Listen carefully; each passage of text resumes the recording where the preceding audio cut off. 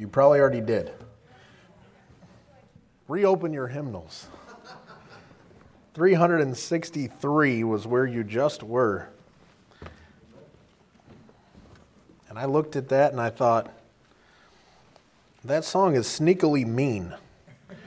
That's what it is. So we don't sing it real fast, although you could sing that song a whole lot faster. I hear, then you don't get any of the words. You're just rattling them off, all right? But we were singing verse 3, and I thought, wow, I feel like a liar.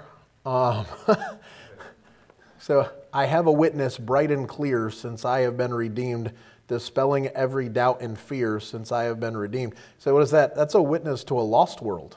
Yeah. Bright and clear. Everybody can tell what? That you're redeemed. Oh, that becomes very, very difficult to sing at that particular moment. How many times could people look at you with what you've done and go, they're a Christian? Maybe you're just that much better than me, but I figure all flesh is grass. Let's go ahead and turn to Matthew chapter 10. So I felt conviction this morning, so I thought I would pass it along. In case conviction didn't get to you right there. I thought misery loves company right there. Praise the Lord. I couldn't tell you how many times I've sung that hymn. Couldn't tell you, and that just jumped off the page this morning. And I've probably sung that phrase, that verse, I don't know, 100, 150, I don't know. I grew up in church. How many times do we sing that? And it's always a wonder. And some of you have probably seen that repeatedly before, but that was just slid in there for me. Lord kind of pricked me just for a moment. Praise the Lord. And Matthew chapter 10.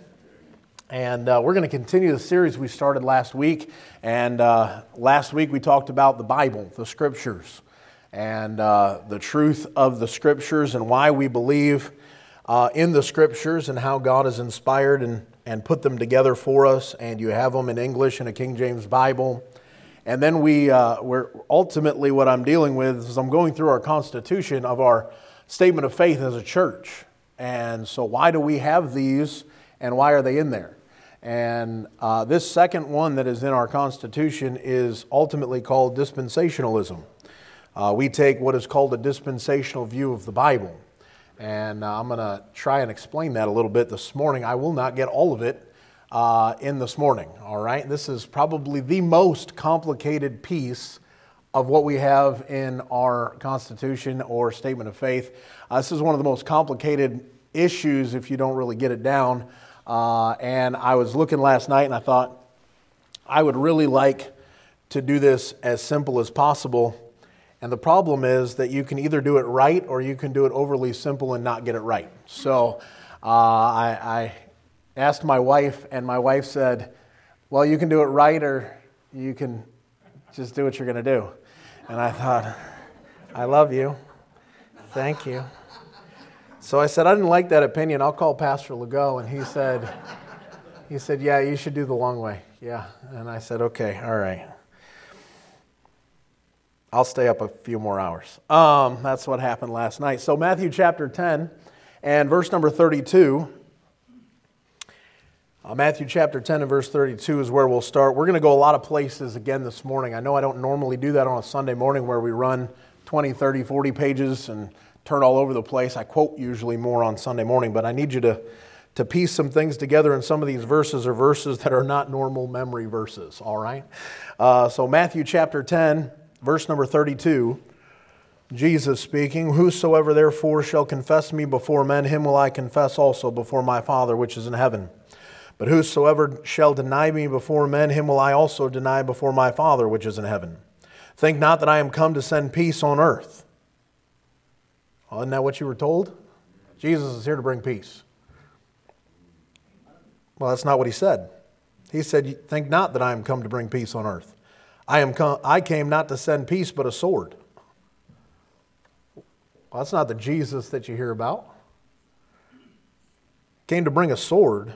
Well, verse 35, for I am come to set a man at variance against his father, and the daughter against her mother, and the daughter-in-law against her mother-in-law, and a man's foes shall be they of his own household. He that loveth father or mother more than me is not worthy of me. And he that loveth son or daughter more than me is not worthy of me. And he that taketh not his cross and followeth after me is not worthy of me. He that findeth his life shall lose it, and he that loseth his life for my sake shall find it. Jesus Christ is speaking, and his statement is, hey, guess what? I didn't show up to bring everybody together. I showed up to divide some people out. And sometimes those are people within your own family and in your own life. Because the divider is not the question of what you like or don't like. The divider is, what does God say? The truth is the main course of what is going to divide. Jesus Christ shows up as the most polarizing human being to ever be. He divides everybody. He puts them in one category or another. We understand if you've been saved and you've trusted Christ, you understand there's only two real, true breakdowns. I know you get the three, right? The Jew, the Gentile, and the Church of God. But for us, it's the saved or the lost. And all of that is based upon one man, Jesus Christ. That's it. He goes, I didn't come to bring peace. I came to divide. Divide one side from the other. You say, what's the one side? The one side are those that trust Him, and the other side are those who don't. And he divides. He goes ahead and separates certain things. Well, why does He do that? Look over at Acts chapter 17. Acts chapter 17.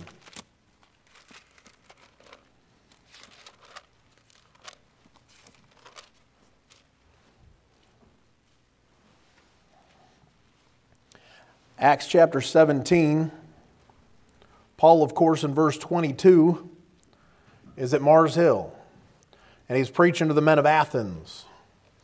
And he says in Acts 17:22, then Paul stood in the midst of Mars Hill and said, ye men of Athens, I perceive that in all things ye are too superstitious. For as I passed by and beheld your devotions, I found an altar with this inscription, to the unknown God, whom therefore ye ignorantly worship, Him declare I unto you, God that made the world and all things therein, saying that He is the Lord, He is Lord of heaven and earth, dwelleth not in temples made with hands, neither is worshipped with men's hands, as though He needed anything, seeing He giveth to all life and breath and all things, and hath made of one blood all nations of men for to dwell on all the face of the earth, and hath determined the times before appointed and the bounds of their habitation. Why did He put boundaries in? Why did He divide up the world? Why at the Tower of Babel does He separate them? Well, verse number 27, that they should seek the Lord. There it is. If haply they might feel after Him and find Him, though He be not far from every one of us. For in Him we live and move and have our being, as certain also of your own poets have said, for we are also His offspring, and so on. He continues. You say, what's He trying to do? He's trying to go ahead and say, hey, you know what? There's boundaries. Well, what are the boundaries for? To make it so you can find God. The bounds of the habitations were there. Why did He design the world that way? Why did He set things up? Why did He set nation against the nations the way that He did? Why is it when Ham, Shem, and Japheth step off and they go ahead and then they get to the Tower of Babel there in Genesis and He separates them and they all go in three different directions and they move and the bounds of their habitations are set and everything is put in order? Why? So that they could find God. He divided them. Why? Because they weren't looking to God. The Tower of Babel, they're not looking to God. Let us build a tower to get us into heaven. We're going to go ahead and make it all happen ourselves. And so God says, no, I'm going to divide that. Why? Because I want them to realize they need me. I need you to find me. So God divides. He's a divider all the time. And so He tells you, 2 Timothy chapter 2.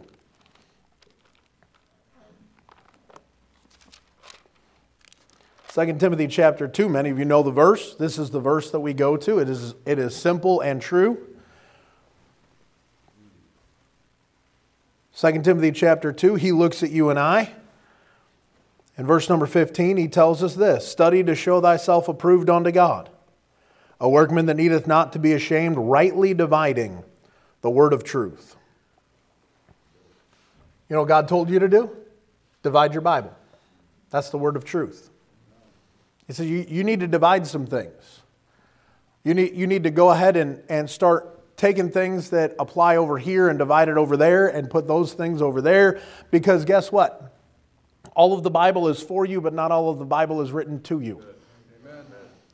All things, the whole entirety of the Scriptures, his statement about it is that all those are written for our learning, that we through patience and comfort of the Scriptures might have hope. We can learn and have example of all of the things that we know to be true out of the Bible, but that doesn't mean that all the specifics are to us.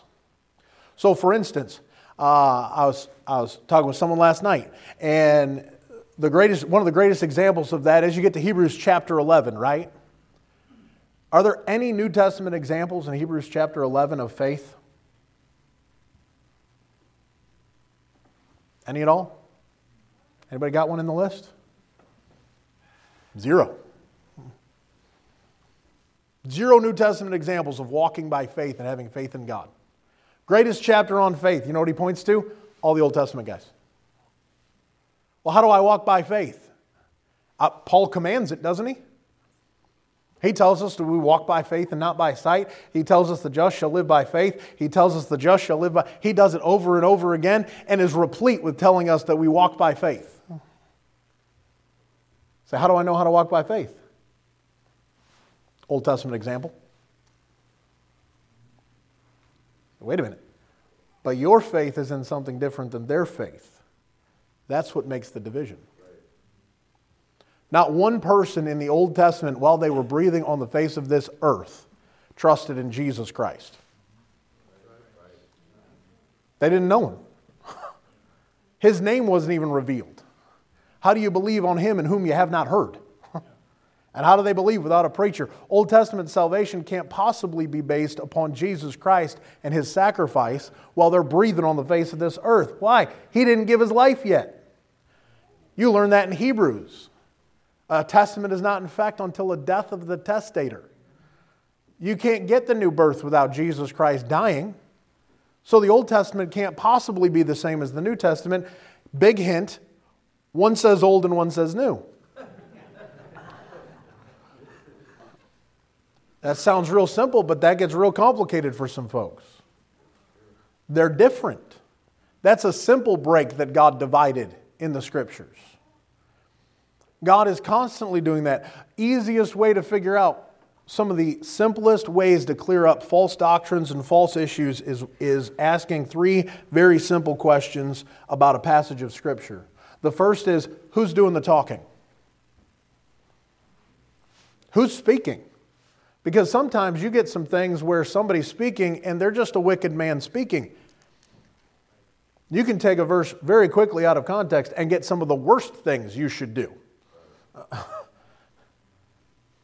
I mean, Abraham is a great man, but he lies about his wife so that he won't die. Gentlemen, we learn that's a bad example. Don't quote him when you want to get... That's going to cause you a problem. Right? So understand who's speaking and who they're speaking to. The audience is always key. We have Brother Andrews over there preaching to the kids over in junior church. I'm hoping he's not teaching on dispensations and preaching what I am this morning. It's not the fitting audience. But Brother Andrew's probably going to do some fun things in his message that I shouldn't do over here because it's not appropriate for adults. In keeping your attention, I'm not entertaining you quite the same. My job is to teach you and to preach to you and hopefully not be boring while I do it, but still, right? I should keep your interest, but not the same way he's going to keep theirs. The audience always matters. And so when you find that he's talking to the nation of the Jews, you find out that that's very different than when he talks to the church. Those are two very different things. We'll see a little bit more about that today. And the last thing you need to look at is what's the context. Anybody can grab a verse out of the middle of nowhere and make it say whatever they want. That's not really difficult. You can get all sorts of weird doctrine just from grabbing a verse out of a passage and saying, hey, well, this is obviously what it has to mean. It doesn't work that way. That's why no Scripture is of any private interpretation. You start looking at verses with other verses. You start looking at the passage. Good rule of thumb is read 10 verses before and 10 verses after. Figure out what he's talking about. You realize that one of the biggest false doctrines in the world is put out, that baptism can save you, because his statement to Nicodemus in John chapter 3 is, you have to be born of the water and of the Spirit. But they don't finish it. That which is flesh, and that which is spirit. Marvel not that I said unto thee, you must be born again. So what's he talking about with the water? The flesh, physical birth. Spirit, spiritual birth. That's not difficult to figure out if you read the passage. But if you just want to give one verse, you can go ahead and get whatever you want. So how do false doctrines come out? They leave out all of the context, and they don't give you any idea of who's speaking and who's being spoken to. That'll clear up a whole lot. That'll help you figure out if that goes to you 100% or if it's just something I can learn from. I can see some things in there that will help me live right, or to help me do right, or to help me not do that, or to help me. It's wonderful. Don't discount the Old Testament just because it's wonderfully there for practical use. It just means most of the doctrine in there is not about you. You realize the vast majority of the Bible is not written to the church? The entirety of the Old Testament was to the Jews. So you've got 39 books that really don't have anything to do with you. I know we're pictured and there's shadows of things, but you're pulling out shadows of things that but it wasn't written to you. Even the New Testament, the Gospels aren't technically, most of that is not even written to you. You say, you're really messing with me right now. You have to figure out what's to you and what's not to you. If you don't recognize the things that are not written to you, you get false doctrine that's instituted that goes toward you, and then you go, oh man, I've got to do these things. Or I can't do these things. The problem in the early days of the church was that Peter and the apostles, their answer was, well, those Gentiles need to go ahead and get circumcised. Those Gentiles need to follow the law. And Paul turns around and is going, you don't have to follow the law at all. He took that out of the way. The ordinances that were against us, that were contrary to us, he took it out of the way, nailing it to his cross, and eliminates it all. And the contrast between, you say, what's the problem? The problem is they were trying to hold one standard that God wasn't holding any longer. Well, if you want to go ahead and go back to the law and have all that stuff, it'd be good for you. But it won't do anything for you. Not for salvation. Not to keep salvation, not to maintain anything. You find all that out real quick. You say, what's the problem? The problem is that people don't know how to divide their Bible. And inevitably, as soon as you start making the wrong divides, you start getting the wrong things that you think are supposed to be for you that aren't for you at all. And so this morning, I am not going to get through all of this in one message. Although if you want to, we can be here till about 4 o'clock. We'll take a quick break and we'll just stay for choir. And then I'll just keep preaching. That'll be it. No, we're not going to do that. Mostly because Brother Larry found out real quick on Friday night last week that trying to stand there and speak for multiple hours, it's very tiring. He was losing his voice a couple weeks ago. I said, brother, you just need to strengthen your voice. It'll be fine. But here he is. And so this morning, what I want to talk about in Maine is the first laying foundation of this. There's a very simple thing that starts us. And the simple thing that has to be figured out very quickly is ultimately the two kingdoms that arise. There's two kingdoms that are discussed throughout really all the scriptures, but you start to see it especially with Jesus Christ when he shows up. When Jesus Christ shows up in Matthew chapter 4, he steps onto the scene and his statement is that the kingdom of heaven is at hand. But in Mark, when he goes ahead and quotes him, in Mark chapter 1, his answer is the kingdom of God is at hand. Now, I know this was really silly a moment ago, right? the Old Testament and the New Testament are different because one is old and one is new? Same rule applies. The kingdom of heaven is not the kingdom of God because heaven is not God. Amen. And God is not heaven. And so we're going to look at those two kingdoms this morning. We're going to talk about the differences a little bit, and we're going to talk about why that really matters. And then from there, hopefully, in 2 weeks, you'll retain that. Because you'll put into practice the greatness of those two kingdoms while you're reading your Bible. And that way you'll remember it. There it is. You'll start dividing because you'll notice the two kingdoms are in there. And you'll start working. If you're using the Bible reading calendar, I know you're reading the Gospels right now. The Gospels are replete with these two phrases, the kingdom of God and the kingdom of heaven. Those two phrases show up repeatedly throughout the Gospels because of that. And so, let's have a word of prayer, and we'll start with the kingdom of heaven. Then we'll talk about the kingdom of God, all right? Lord, we thank you for the morning, and we thank you for your goodness, and I pray you would lighten our eyes to the glory of what is in the Scriptures. Father, we thank you so much for the goodness and the mercies that you've bestowed upon us. We thank you for the Word of God that you've given us. Father, we thank you for, Lord, being a wonderful Savior to us. And Lord, we do pray you would help us as we look at the Bible today. I pray you would help us to see exactly what you're talking about. Help me to be clear and understanding. And Father, the words that I choose, I pray that they would be, Lord, concise and proper. Lord, that it'd be easy to understand. I'd make it simple to be able to be understood what's going on, even on a complicated topic such as this. Lord, I do pray that you would just work in our hearts, get all the praise, the honor, and the glory. I pray if someone here does not know the Lord Jesus Christ as their Savior, I pray He would be their Savior before they leave here. Father, they'd call upon Him and they'd trust Him. Lord, what a wonder it is to have a Savior and know for sure we're going to heaven for all of eternity. I pray everybody here has that same assurance. Lord, once again, we pray you just bless our day. Come back soon in Jesus' name. Amen. Amen. If you would join me, turning over to Matthew chapter 4. Matthew chapter 4. I referenced it.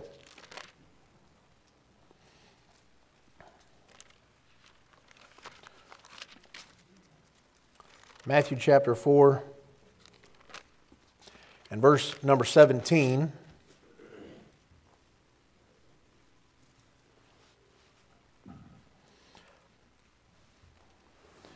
Matthew chapter 4 and verse 17, Jesus makes the declarative statement as he starts his ministry, right? Chapter 4, the beginning of the chapter, he is tempted of the devil, right? He passes the test, and then he starts his earthly ministry. He goes out, and here he is in his first statement. In verse number 17, from that time Jesus began to preach and to say, repent, for the kingdom of heaven is at hand. And so Jesus is proclaiming this kingdom is at hand. It's ready to show up. It's ready to be here. It's ready to be received, and he is looking to do that. And so then the question comes, well, you've got the kingdom of heaven, and we know in Mark chapter 1, you got the kingdom of God. We've seen those phrases. So then the question comes, well, what's the difference between the kingdom of heaven and the kingdom of God? Well, real simple. What's heaven and what's God? Now, this is why the Christian gets really messed up right here. We think of our salvation and we go, heaven, that's what I got when I got saved. Technically, no. Say, what did you get when you got saved? You got God. Amen. When you got saved, what happened at salvation? Christ, the Holy Spirit, came inside. So you gained God. You didn't technically gain heaven. Because why? When do you get heaven now? When do you, if you were, as soon as you're saved, you know you're going to heaven. See, that's future. Because heaven is a place. But God isn't a place. Heaven's a place. So then what is this kingdom of heaven he's talking about? Is it the heaven that we get? Or is it something else? Well, we know. Look over at Acts chapter 1. Acts chapter 1. In case you're curious, I have lots more verses than what you'll get today. So if you do have questions or if you do want to know a little bit more, there are piles of verses on this. This is not, I'm trying to keep it I am trying to keep it simple. I'm trying not to overcomplicate and make this huge, but at the same time, make it exactly what we need for the information we need. If you were to go back to Genesis chapter 1, the birds fly in the open firmament of heaven, right? And so you get to Acts chapter 1, verse number 9. You've got the resurrection happens, right, at the end of the Gospels. And then Acts chapter 1, Jesus Christ is about to go up, right? Verse 9. And when he had spoken these things, while they beheld, he was taken up, and a cloud received him out of their sight. And when they looked steadfastly toward heaven, as he went up, behold, two men stood by them in white apparel, which also said, Ye men of Galilee, why stand ye gazing up into heaven? This same Jesus, which is taken up from you into heaven, shall so come in like manner as ye have seen him go into heaven. Say, how did he go up? In a cloud. That's what we look at. They're in the heaven. You say, what is it? That's the first heaven. There's three of them. But they're all places. So we look around, the earth and the atmosphere that we have is considered the first heaven throughout the Scriptures. We won't for the sake of time, but if you were to go back to Psalm chapter 148, you'd find the second heaven. The second heaven you find there, he tells them to call out, and you say, who's calling out? They're calling out praise to God in Psalm 148. The whole chapter is praise up to God. And he's telling not just the creation here, he's telling the stars and the moon and the sun, he's telling all of that to praise from heaven. Well, then the universe is the second heaven. So, but how do you know there's three? Turn over to Corinthians, 2 Corinthians, chapter 12.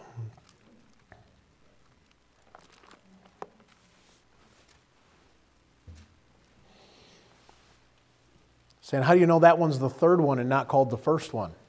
Well, verse number 1, Paul says, It is not expedient for me, doubtless, to give glory, or to glory. I will come to visions and revelations of the Lord. 2 Corinthians 12, verse number 2. I knew a man in Christ above 14 years ago, whether in the body I cannot tell, or whether out of the body I cannot tell. God knoweth. Such an one was caught up to the third heaven. And I knew such a man, whether in the body or out of the body, I cannot tell, God knoweth, how that he was caught up into paradise and heard unspeakable words, which is not lawful for a man to utter. Say, where did he go? Well, he went to the third heaven. So what's in the third heaven? Well, that's the heaven of heavens. That's the throne room of God. You get that in Revelation chapter 4. That's heaven. That's where we get caught up to when we get raptured or resurrected. When he takes us home, the answer is we're going to heaven. Well, where's that? That's the throne of God. That's the third heaven. So you've got the earth and its atmosphere, number 1. You've got the universe, number 2. And then you've got the throne room of God, number 3. So there's 3 heavens. You say, what are they? They're physical places. But when we got saved, we didn't get heaven now, we got God. Different kingdom. Say, well, then what's this physical place that he's talking about when he references the kingdom of heaven is at hand? You realize Jesus Christ has shown up, he is on the planet, and his statement to everybody is the kingdom of heaven is at hand. It's ready to go right now. Well, look over at the book of Matthew chapter 11. Matthew chapter 11.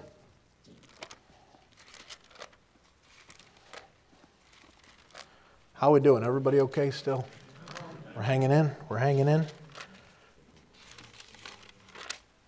Now, many of you know this. I've taught this in adult Sunday school. I know Pastor Legault has taught this. You've heard this for some of you, but there's plenty that haven't. And so this is a great refresher. If you don't have it, if you've already got it, it's a great refresher. And if you don't have it, it's going to open your eyes to some things, because this is how God designed the Scriptures. Matthew chapter 11, and Jesus Christ, verse 7, 8, 9, 10 there, he's talking about John the Baptist and how amazing John the Baptist is. And then he says this in verse number 12, And from the days of John the Baptist until now, the kingdom of heaven suffereth violence. and the violent take it by force. Is that how you got heaven? Promised to you for all of eternity? Well, no. So then the kingdom of heaven is not a reference to the third heaven. Because how do you violently take the third heaven from God? Satan's trying that, right? How's that working? It's not. We don't violently take the days of John the Baptist. Are they shooting rockets into the second heaven to go ahead and take that one by force? Well, no. Nobody even wants it. I still don't understand why we are. Anyways, moving on. I'm going to move on real quick so I don't get myself upset. All right? So the question, well, then it must be here. This is where men take kingdoms by force. They fight, and they fight to obtain a kingdom here on the face of this earth. So then it's a physical kingdom. We understand that.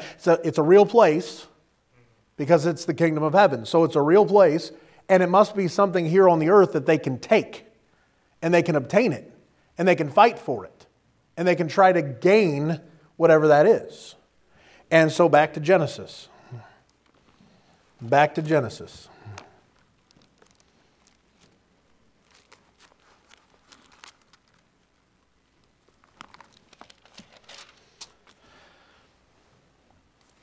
Genesis chapter 12.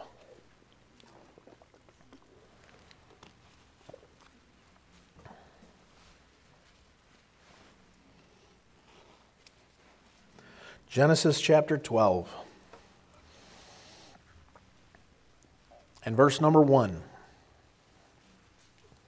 Now the Lord said unto Abram, Get thee out of thy country and from thy kindred and from thy father's house unto a land that I will show thee, and I will make of thee a great nation. And I will bless thee and make thy name great, and thou shalt be a blessing, and I will bless them that bless thee, and curse him that curseth thee, and in thee shall all families of the earth be blessed. By the way, that promise right there has never been removed. Amen. That is not an overridden promise ever in the Scriptures. Can't find it. He says he's going to give him a land. Notice where they go in verse number 5. Abram took Sarai his wife and Lot his brother's son and all their substance that they had gathered and the souls that they had gotten in Haran. And they went forth to go into the land of Canaan. And into the land of Canaan they came. Look over at Genesis chapter 15. Genesis chapter 15. He says, you're going to go and you're going to go to a land, and I'm going to give you a land, and I'm going to make you a nation. It becomes a kingdom because a king reigns over it, so that makes it a kingdom. Genesis chapter 15. What's the land he's going to give him? Well, look at verse 17. And it came to pass that when the sun went down and it was dark, behold, a smoking furnace and a burning lamp that passed between those pieces. Now, if you don't know what happened, Abram here has gone ahead and done what he was told. He created the sacrifice with the heifer of 3 years old and the she-goat back there in verse number 9, and a ram and a turtle dove and a young. And he divided them all, and he did what he was supposed to do, and he's beaten away the vultures that are coming to get it and all the things, and he's waiting, and the Lord shows up, and he's asleep. Abram's asleep. And this fire comes, a smoking furnace and a burning lamp that passed between those pieces. Verse 18, in the same day the Lord made a covenant with Abram, saying, Unto thy seed have I given this land.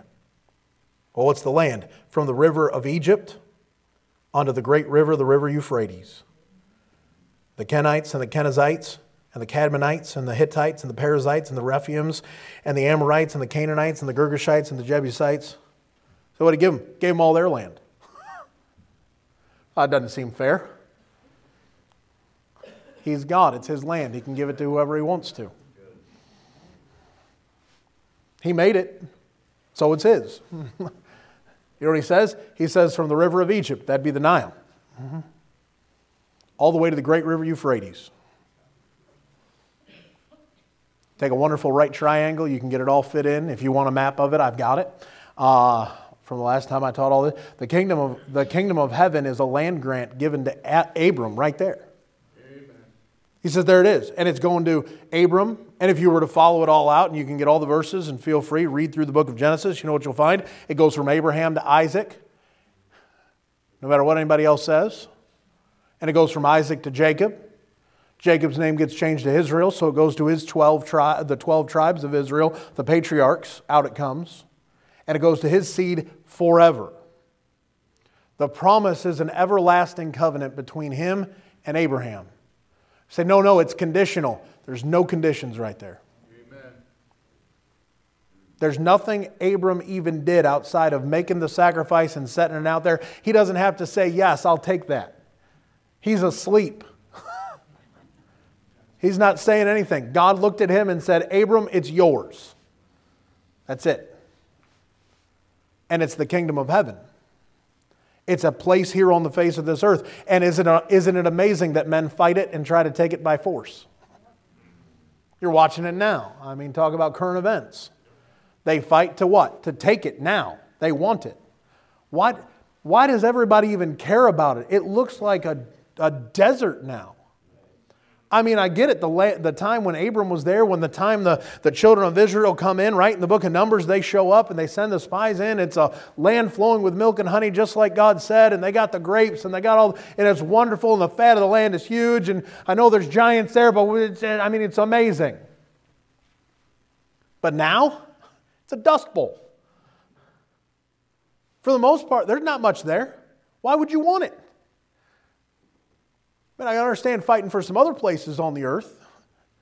But you look over, so why does everybody want that so bad? Real simple. Because God promised it to somebody. Right. And they fight to obtain it and they try to get it by force. But it was given to Abram. And by birthright it was given to Isaac. And then to Jacob. And then to the 12 patriarchs.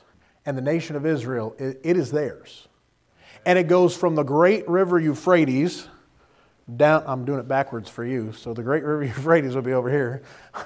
The great river Euphrates all the way down to that Nile River. And it's right there. You say, who promised it to him? God did. And so Jesus Christ shows up. You say, who is he? Well, in the book of Matthew, who is he? We did it at Christmas time. Who is he showing himself as?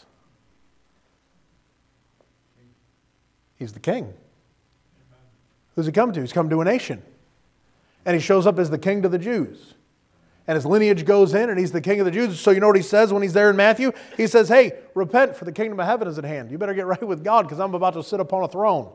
Amen. If I'm the king and I take that throne, you better be ready. But he's not. He ends up not setting that one up. It's delayed. Because they reject him.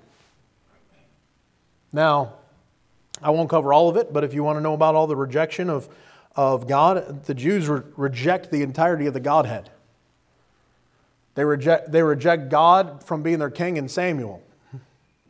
Make us a king like all the other nations. They reject God the Father right there. Jesus Christ, we have no king but Caesar. They reject him again. Acts chapter 7, Stephen standing there, ye do always resist the Holy Ghost, as your fathers did, so do ye. They reject it and they kick him out and they're done. So why does salvation go to the Gentiles? Because Israel rejected him. They rejected God the Father, they rejected God the Son, and they rejected the Holy Ghost when he showed up. They refused to believe him. And so God says, okay, I'll put pause on you. I'll hit the brakes on you, and I won't give you your kingdom yet. I'll wait. Now remember this, we'll get to it in a moment. God's not done with Israel. He still has an everlasting promise for them. Amen. And the kingdom of heaven is theirs. They just don't own it right now. The times of the Gentiles have come in. So you have this physical side. But look over at John chapter 4. John chapter 4.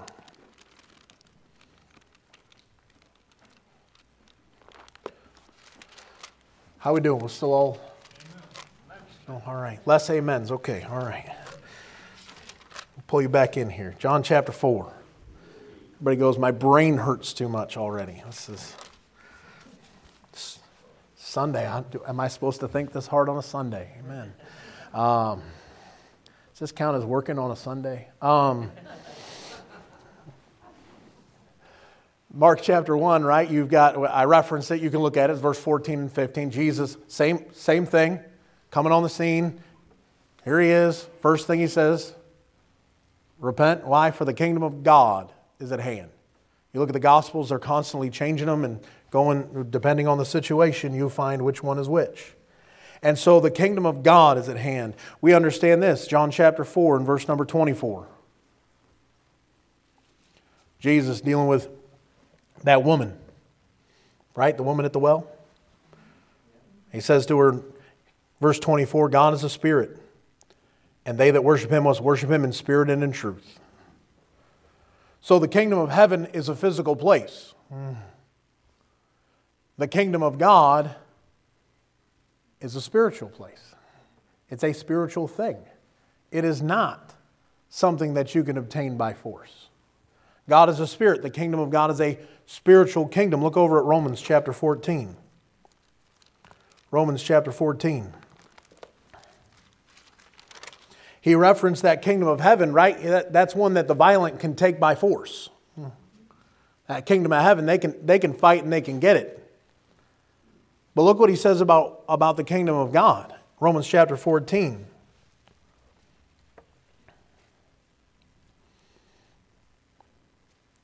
He says in verse number 17, for the kingdom of God is not meat and drink. What's he trying to reference? It's not physical. That's physical. But righteousness and peace and joy in the Holy Ghost. Those are not land grants. Righteousness, peace, and joy. If you want to know more about righteousness, peace, and joy, go to Hope. A lot of it in there. Righteousness, peace, joy. And what are those? Those are spiritual attributes. Without the Holy Ghost, without the Spirit of God being in you, are you righteous? No, we're all unrighteous. All have sinned and come short of the glory of God. There's not a just man upon the earth that doeth good and sinneth not. We have a million verses that we're awful, right? We're not righteous without Jesus Christ and His salvation and getting the Holy Spirit put inside of us. Well, do we have peace? Well, we certainly don't have real peace. You can't have peace with God without Jesus Christ. Right. You and God are in contention all the time. Without the Holy Spirit, you don't have that. Without being part of the kingdom of God, you don't have peace with God. You're an opposing kingdom. Spiritual. Opposing kingdom. Joy in the Holy Ghost. You get temporary happiness, maybe. But then you find something else to try to make you happy again. That's why when he tells you you can take of the water of life freely, he's talking to the woman at the well. God is a spirit. They that worship Him must worship Him in spirit. His statement to her is, whosoever drinketh of the water that I shall give him shall never thirst. Realize when you have the joy from the Lord, you don't have to worry about getting joy anywhere else. Amen. Your earthly happiness doesn't matter the same. It's a different thing. If you want to hear more about those three things, come back tonight, because that's the message tonight. So I'm going to move on, because that's the message tonight. Say, how do I get that? They fight to obtain the kingdom of heaven, but how do I get the kingdom of God? Look back at Luke. Luke chapter 17.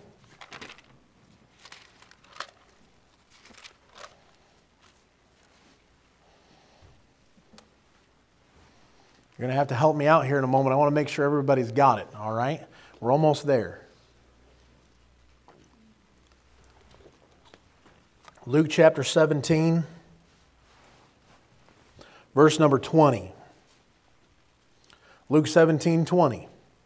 And when he was demanded of the Pharisees when the kingdom of God should come, he answered them and said, the kingdom of God cometh not with observation. Neither shall they say, lo here, or lo there. Here it is. I found it. He goes, they're not going to say any of that.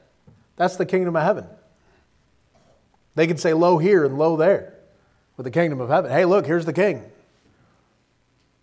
He says instead, the end of verse 21, for behold, the kingdom of God is within you.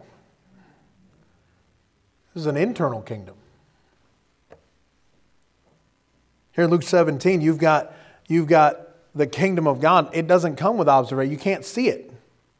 Say, what is it? It's inside. It's within. Look over at John chapter 14. John chapter 14. Here he is. You say, how do I get it? I mean, you could read the entirety of John chapter 14 for this, in case you're wondering. Right? I mean, this is the chapter, my peace I leave with you, my peace I give unto you, not as the world giveth, give I unto you. You want the peace of God, you better get with Jesus Christ. And so here you are in John chapter 14 and verse number 15. John 14:15. If you love me, keep my commandments. And I will pray the Father, and he shall give you another comforter, that he may abide with you forever. Even the Spirit of truth, whom the world cannot receive, because it seeth him not, neither knoweth him, but ye know him. Well, how do you know him? For he dwelleth with you and shall be in you. I will not leave you comfortless. I will come unto you. He's looking at the apostles. He's talking to them. And his statement about it is, right, he hasn't died yet. So the Comforter hasn't come yet. The Holy Spirit hasn't come. When he leaves, when he departs, he'll send the Comforter. And that Comforter will be with you and shall be in you. Future moment. Coming in. The kingdom of God is within.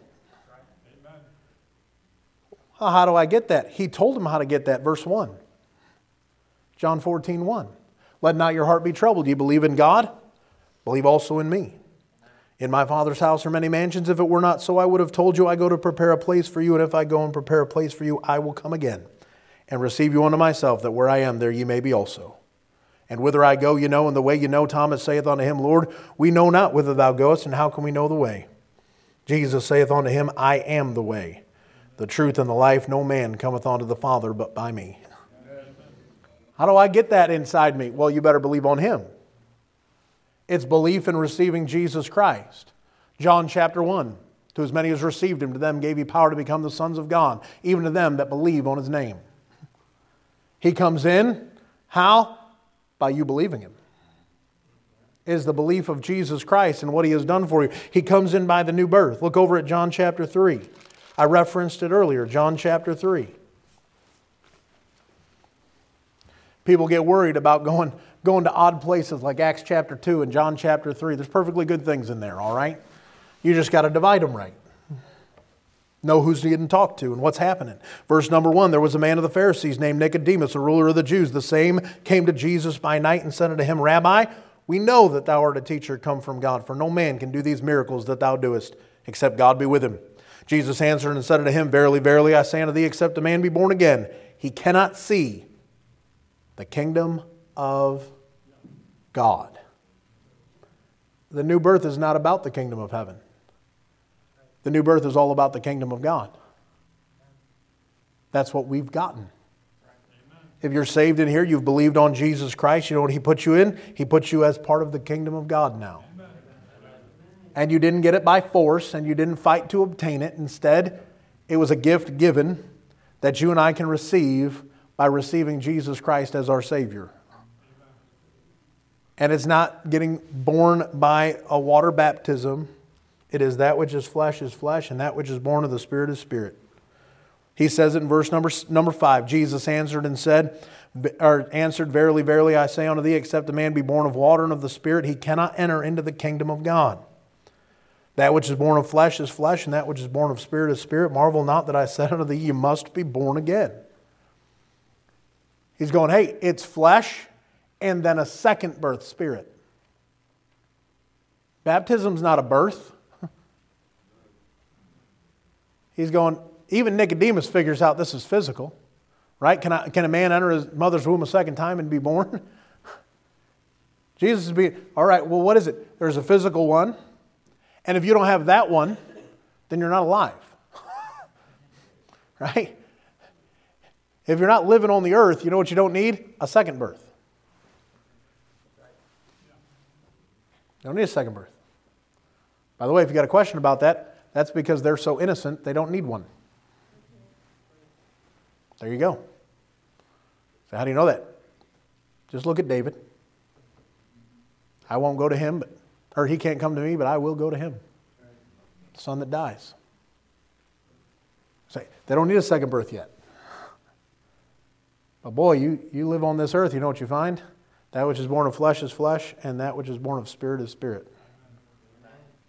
And that flesh needs to figure out it needs a second birth, and when it does, you know what it needs? It needs to trust Jesus Christ to get the kingdom of God. That's what it needs. That's what every man, woman, and child on the face of this earth needs. They need a new birth in Jesus Christ so that He can give them His Spirit so that they can be part of the kingdom of God. You and I, we aren't looking for the kingdom of heaven. But here come the problems. Kingdom of heaven is physical, right? It's a physical place. Kingdom of God is spiritual, right? We get that by Jesus Christ, salvation. Look over at 2 Peter chapter 3. 2 Peter chapter 3.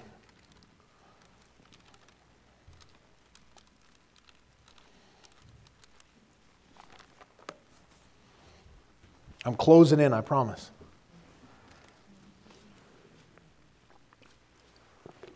I'm being nice. I won't go to all the parables in Matthew and Luke and compare them all and show you. Here's the deal. When you get in there, you'll find some say the kingdom of heaven. Some are exclusively for that. Some are exclusively for the kingdom of God. And then sometimes in Matthew he'll say the kingdom of heaven, and in Luke he'll say the kingdom of God, and it's the same parable. So what does that mean? That means it can apply to both. That's not hard. It applies to one, it applies to the other, or sometimes you can get a wonderful spiritual truth in both and understand how both work from the same parable. But what happens? People get very confused. Because if you make the kingdom of heaven the kingdom of God, or the kingdom of God the kingdom of heaven, if you try to make those the same thing, your doctrine will be very messed up. Extremely. Look at what happens. 2 Peter chapter 3 and verse number 14. 2 Peter 3:14. Wherefore, beloved, seeing that you look for such things. What is that? The new heaven and the new earth. It's promised. Be diligent, that you be found of Him in peace, without spot and blameless, and account that the long-suffering of our Lord is salvation. Even as our beloved brother Paul also, according to the wisdom given unto him, hath written unto you, as also in all his epistles, speaking in them of these things, in which are some things hard to be understood, which they that are unlearned and unstable wrest, as they do also the other scriptures, unto their own destruction. Say, what's the warning? The warning is to watch out for people who are unlearned and unstable. Because what do? They wrest. That means they twist it. When you have to change what it says to make it fit what you think you know, you don't know. Come on. You just don't know. When they have to add another word or take away some things or manipulate the passage to make it sound really good, when they have to work the numbers and try and change things up so that it looks good over here so that they can get you to believe what they want to believe, that's not the scriptures. When you start messing with not dividing properly, especially within the kingdoms, you know what you'll find? That's where you get the idea of loss of salvation. It's not eternal. You can lose it. Well, that's because you've twisted some things. Salvation's forever. Well, you've got to have works for that salvation. Where'd you get that? Something that didn't apply to me? Oh, okay. Every false doctrine is done based upon, well, how's baptism work into salvation? How can we make that fit in there? How can we make this fit? How can it be? All those pieces, you know what you find? You find all of those pieces are just put into the wrong spot. And if you don't have them lined up, you know what you'll have? You'll have false doctrine in your learning and in your teachings. You have to be, and so you know what you do? If you don't know, don't put it anywhere. Say, what's that mean? That means don't take it on yourself yet. And don't try and shove it in a box because you don't like what it has to say. Wait and see what the Lord will tell you where to put it. Start thinking about it in light of the rest of the scriptures that you know to figure out where it goes. And if you don't know, don't worry about it yet. Martin Luther, Reformation, right? He stands up and he hated the book of James. His statement about the book of James was, I would light my fire with the book of James. Because when he was asked the question of faith without works is dead, he didn't know where to put it. Right. But what he clung to was that he knew in Romans that a man is not justified by the works of the law, but by faith alone in Jesus Christ. He clung to that, and he may go, I have no idea what to do with James, but I do know one thing, salvation is in Jesus Christ alone without my works. Amen. He didn't figure out that verse 1 is to the 12 tribes which are scattered abroad. He missed who it was written to. So he missed the application. So he didn't get to divide it out where it was supposed to go. But he knew one thing, it wasn't for me, because it doesn't match what I know is mine. That's a good policy, Christian. Don't get sucked into some weird doctrine because you think, oh, somebody told me that was for me and now I got to figure out. If it goes against everything you know to be true, why would you try and think that that has to go to you? Go, hey, maybe that's probably not for me. I don't know who it's for, but it's not for me. Pass it back. It's not mine. It'll save you a lot of trouble. And maybe just ask about it. Say, hey, Pastor Legault, Pastor Thomas, Brother James. There's plenty of guys in this room. I mean, I could keep listed. And go, hey, you've been saved a while. Do you know anything about this passage? If not, do you know somebody who might be able to help me out? And I want you to know, Pastor Legault and I do not know the answer to all of your questions. No matter how many times he says, ask Pastor Kinney, and how many times I say, ask Pastor Legault, all right? We do not have the corner of the market on all of the intelligence of the Bible. But we may be able to go, hey, this is what I know about it. I got these little pieces over here. Maybe that'll help you figure out the puzzle. Because sometimes that's all you need is just a couple extra pieces that you didn't see, and you get to go, oh, all right. All right, that's a little bit, that'll help me at least know kind of that's not for me and that is. And how to make that fit into the pieces that God is giving. I want to get to something, and I'll just breeze over a couple of pieces. But if you would turn over to Matthew chapter 16. Matthew chapter 16, and I'm going to end there. I referenced it earlier, and I want to say this just because this happens all the time. Religion in the world wants to take the place of Israel. They want all the promises of Israel. They want to take Israel's place. They want Israel's land. They want their kingdom. They want this, right? We're going to bring in the kingdom and we're going to usher in peace, and then Jesus Christ is going to come down and it's going to be so wonderful. They take all the promises and God's done with Israel and He's cast them off forever and we're the church and we're amazing and none of that's true. None of that's true. You and I get out of here before the mess happens. Jesus Christ comes back and fixes the mess. He doesn't have me fixing it. And on top of that, He comes back because He's coming back for Israel. That's Romans chapter 11 and verse number 25. Blindness in part hath happened to Israel until the fullness of the Gentiles be come in. Then He brings them back in and says, hey, guess what? Come with me. And He goes ahead and becomes their God and their king. And He sits upon the throne of His father David, and He rules and reigns for 1,000 years over the nation of Israel and the world. But He's ruling from Jerusalem because that's His chosen people. And so, just real quick, just remember one thing. You didn't take any of Israel's promises. They're all Israel's. You got an entirely different set of promises. And by the way, you got a better testament and a better covenant and you don't need theirs. Matthew chapter 16, and verse number 5. I'm going to end right here. I know I've gone long and I apologize. It was not my intent. But verse number 5, and when his disciples were come to the other side, they had forgotten to take bread. Then Jesus said unto them, take heed and beware of the leaven of the Pharisees and of the Sadducees. They reasoned among themselves, saying, it is because we have taken no bread. Which when Jesus perceived, he said unto them, O ye of little faith, why reason ye among yourselves, because ye have brought no bread?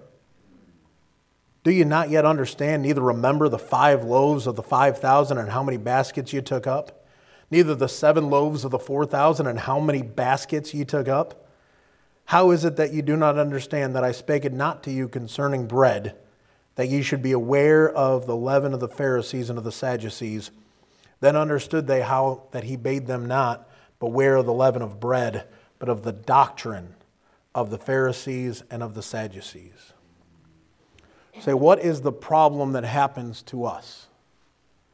Now, this is more application side for us. The problem that you and I have is, just like the disciples, all we think of are the physical. We think of the bread, and we're like, oh man, we didn't bring any bread. And he's like, I just fed 5,000 people. I fed 4,000 people with like nothing. I don't need you to bring me a loaf of bread. If I want bread, I make bread. I'm like, bread. There it is. I don't need your bread. Jesus Christ, throughout his entire ministry, as he has the disciples following him, is a constant of stop looking at the physical and look at the eternal. Stop looking at the physical and focus on the spiritual, because the spiritual is going to bring you life. It is going to bring you understanding. It's going to bring you peace. It's going to bring you righteousness, peace, and joy in the Holy Ghost. It's going to bring you all the things that you need. And instead, we struggle at the battle because we wrestle not against flesh and blood, but against principalities, against powers, against the rulers of the darkness of this world, against spiritual wickedness in high places. We don't put the spiritual armor on because we're so focused on the physical realm that we fail to do the spiritual. We want to gain the house, and we want to gain and build our own little kingdom and get all the things that we want, and the cars and the vehicles and the wealth and the greatness, and we want to make our name great and have all these things. That's the focus of a world who wants a kingdom. And Jesus Christ is going, I'm trying to put together the kingdom of God. And you're worried about all those things, and you're not worried about anybody knowing me. You're not the Spirit of the bride say, come. You're not saying anything because you're too worried about all your things here. And you've stopped proclaiming Jesus Christ. You stop doing what you know you're supposed to do because your focus shifts from the eternal, looking on to Jesus, the author and finisher of our faith, and shifts over to the temporal, and we look at all the things that I need to get done. Say, what do you mean? That's me. I'm with you. You know how easy it is to get distracted, to go from what God wants to what I need to hurry up and get done? And we get so burdened with the temporal that we lose sight of the eternal. We're so burdened about the kingdom of heaven and trying to gain what we need here that we lose sight of the eternal and the kingdom of God and what greatness He could give us in the righteousness, peace, and joy that He can bring. We get entangled with the affairs of this life instead of pleasing Him who hath chosen us to be a soldier, 2 Timothy chapter 2. Instead of going ahead and being sober and vigilant, because our adversary the devil is a roaring lion, walketh about seeking whom he may devour, because he wants to destroy the kingdom of God and eliminate you from being able to play any role in it whatsoever and ruin your witness that I just quoted out of the last song that we sang, and make it so that your testimony and your witness is not very clean and clear because you're too busy worrying about the here and now. So why does it matter about this kingdom of heaven, kingdom of God? Because not only will it mess up your doctrine, it'll mess up your life because you're so focused on the kingdom of heaven and you don't even realize it. And the devil convinces you that it's a good thing. Well, having money's not bad. You're right. Working hard's not bad. You're right. But are you doing what God asked you to do? I have no trouble with people working hard. A Christian ought to work hard. Ought to be the best worker on the job. But you don't replace overtime and working hard and doing all these things so you can have all the things that you want to leave off what God would want. You don't put off having the right standards and the right things in order and trying to live right and do right and be a witness and a testimony to go ahead and get done all your games and your toys. Why? That in all things He might have the preeminence. Amen. We flip-flop the kingdom of heaven and the kingdom of God in our day-to-day. And we may have every page right in the Bible, and we have it all in the right spot, and this is this kingdom, and this is this kingdom, and we can divide all the verses out, but you don't live like you've divided. You live like you're just part of everybody else. The choices you make, the decisions you have, the life that you want, the dreams and the desires that you have are all about the temporal instead of the eternal. All of our New Year's wishes are always about, well, I got to get on this diet and I got to do these things and I want to be better at my job and I want to be better at this and I want to be better at that. How come it wasn't, you know what I want to do? I want to be a better witness and I want to win, just 12 people to the Lord this year. 12, that sounds like a lot. That's one a month. That doesn't sound like a lot. But we don't push for those. We push for the temporal. We haven't set our affection on things above and not on things on the earth. We have gone ahead and stayed entangled and messed it all up and tried, and then we wonder why we're not getting the kingdom we want. Because if you take care of the kingdom of God, you know what He'll do? Amen. He takes care of the rest. That's how He's always promised it. Seek ye first the kingdom of God and His righteousness, and all these things shall be added unto you. Notice He didn't say to go ahead and go after the kingdom of heaven and all these things. He said to seek the kingdom of God, and all these things will be added. You can't get the kingdom of God by going after the kingdom of heaven. But you can get all the benefits of the kingdom of heaven by being part of the kingdom of God. Isn't that a wonder? Amen. Let's go ahead and stand.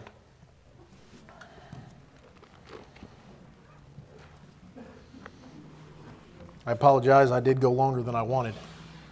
But I hope I made it clear that the truth of the matter is you need Jesus Christ as your Savior and you need Him to lead and guide. The Holy Ghost will do that. If you're in here this morning without Jesus Christ as your Savior, we'd love to take a Bible and show you the answer to that one question. What must I do to be saved? The Bible has the answer for that. Jesus Christ alone. And He'll save to the uttermost if you're willing to trust Him. Christian, maybe you've been so wrapped up in the kingdom of heaven you haven't been paying any attention to the kingdom of God and His righteousness. Maybe you need to come and say, God, I'm sorry, my focus has just been so bad. I need to refocus. I need to get things on track of what it needs to be. I've been more concerned about the kingdom of heaven and what I can gain than the kingdom of God and what you can gain in my life. Father, I do pray you would bless the invitation even now. Work on our hearts. Lord, we love you and we do pray. Father, we pray we'd see you come today. And if not, I pray you'd help us to live in a manner that's pleasing to our Savior. Father, we love you and pray you'd come back soon. In Jesus' name, amen.